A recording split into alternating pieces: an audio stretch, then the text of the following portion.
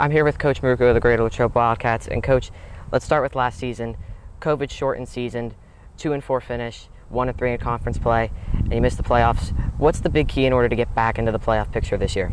Yeah, I think we learned a lot last season with everything we went through, and certainly it's finishing games. We put ourselves in good positions against really good opponents, especially late in the season. There had opportunities to win those games, and we learned from it, and we know the key word is finishing those games and beating those quality opponents.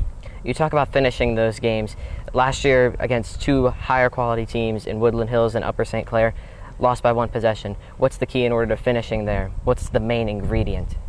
Yeah, I mean, we talk about it all the time. I think the first thing is believing that you can do it and finish. And you're winning 3 out of 4 quarters, but in the end, you're losing both games in the last minute 19. So it comes down to belief that you can do it, and sometimes just better execution than that other team to make that one more play to seal the deal.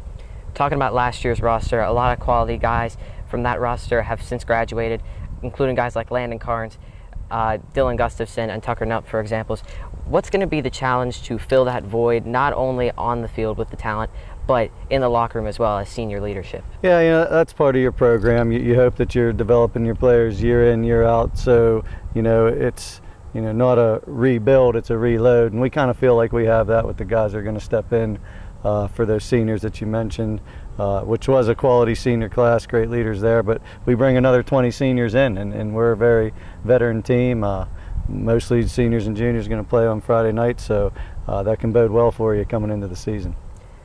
About one of those seniors, Drake Clayton, was a great 1-2 punch along with Tucker Nutt, and now he's getting the chance to not only start as the running back, but to be that #1 guy. What kind of impact do you think he'll have on this team? Yeah, I mean, certainly seen a lot from Drake since HEDAC and camp started. Had a great scrimmage over at Greensburg-Salem. We really ran the ball, explosive, very hard to bring down on first contact. So we're really looking forward to see what he does on game night.